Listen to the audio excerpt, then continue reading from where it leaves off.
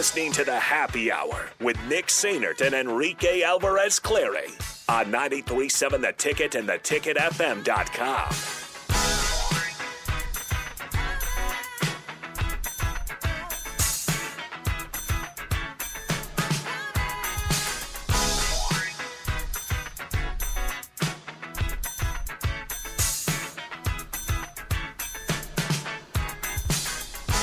All right, call now 402-464-5685 on the Honda of Lincoln hotline to win $15 to the Upside Bar and Lounge. I need to know what number Siobhan Shields wore at Nebraska. That's all it is. Call in.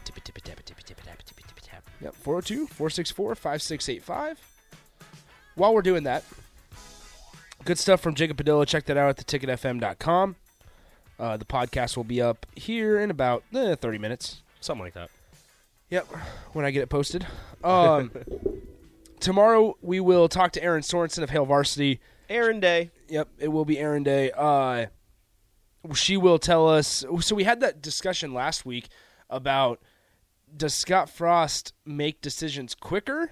Like pulling guys, subbing guys out. Mm-hmm. How does his decision, the way he makes decisions, I should say, it's not even the decision making, the way and the time frame that he makes decisions, how does that change, if it does at all, this season with his back up against the wall? Mm-hmm.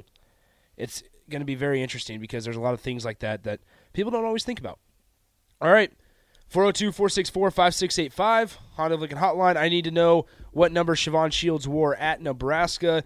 We go to Josh on the hotline. Josh, what's up? How's your day going, man? Good. How are you guys? Good, good. All right. Great. Do you know the number that Siobhan Shields wore at Nebraska, man? 31. That is correct. Congratulations, Josh. You have won $15 to the Upside Bar and Lounge. Siobhan Shields worth number 31 at Nebraska. Sorry, other callers. Try again tomorrow. We'll do it every day at 2:45 for you to win anything, but I recommend getting the jalapeno cream cheese burger at Upside Bar and Lounge. Or the trio. Jake, Nicole, and I had the trio. What's that? The appetizer, where it had guacamole, salsa, and queso with chips. Very good. I do love a good queso. They got a good one. So, once again, Upside Bar and Lounge, appreciate them for sponsoring that segment. All right, so I really want to touch on this MLB stuff before we get out of here. It's very interesting. So, the Hall of Fame vote is today. We'll start with that first. Should Barry Bonds get in? Yes. Yes, he should. Big Papi, so I pulled away two guys that are on the ballot today that I think both should be in. Big Papi. First ballot. David easily. Ortiz. He will get in. And Alex Rodriguez. He will not get in. I think he will. He should. He will not. Why not? That's the Barry Bonds thing. See, I don't know. It's the steroid thing. Like, I don't know. He got popped twice. That is a good point.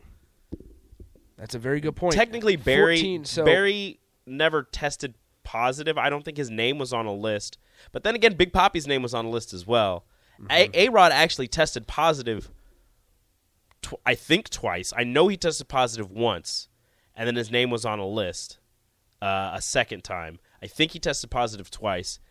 Big Papi never tested positive, but his name was on the list. Barry Bonds never tested positive, but his name was on the list. There's a lot of lists. So, Lot of lists. yeah. So it's those things. I think Big Papi gets in first ballot.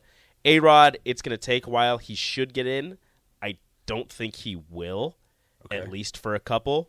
Barry Bonds just isn't going to get in, but he definitely 100% deserves to be in. So it's kind of weird. They have the pre-vote or the pre-results, I suppose, if that makes sense, and not projections necessarily because they have some of the votes already in. But Barry Bonds right now is like 2% over the 75% needed, so he's at 77. But normally, when the votes get counted, you calculate about an 8% drop in votes to be enshrined. So you can kind of guess that Barry Bonds will not. Same with Curt Schilling. I believe he's on his final time being up for enshrinement. I think that's the word, right? Enshrinement? Yeah, I think Curt Schilling, you know how normally when former players go on TV, it helps their chances of getting into the Hall of Fame? Yeah. I think Curt Schilling went the opposite way. So, now lastly, and we have about a minute and a half left here, once again, so the Players Association and Major League Baseball are in kind of talks to end this lockout that's going on. So they met yesterday. We kind of talked about that. We ran that over real quick. And then we told you they were meeting earlier today as well. So they met, and a couple things came out from Jeff Passan on Twitter. The Major League Baseball offered a minimum raise to all players to be $615,000. The Players Association wants $775,000. So you think, okay, they're not too far off there. Well, there's this thing called the pre-arbitration bonus pool. So basically what that means, it's paying the younger players more money, right? The ability to do that. The stars, the prospects, the Adley Rutschmans of the world, right? The Players Association offered $105 million to be that pool. Mm-hmm. The Major League Baseball office offered $10 million. Way off. Doesn't seem different at all. We're out for today. Talk to you guys tomorrow. See ya. Adios.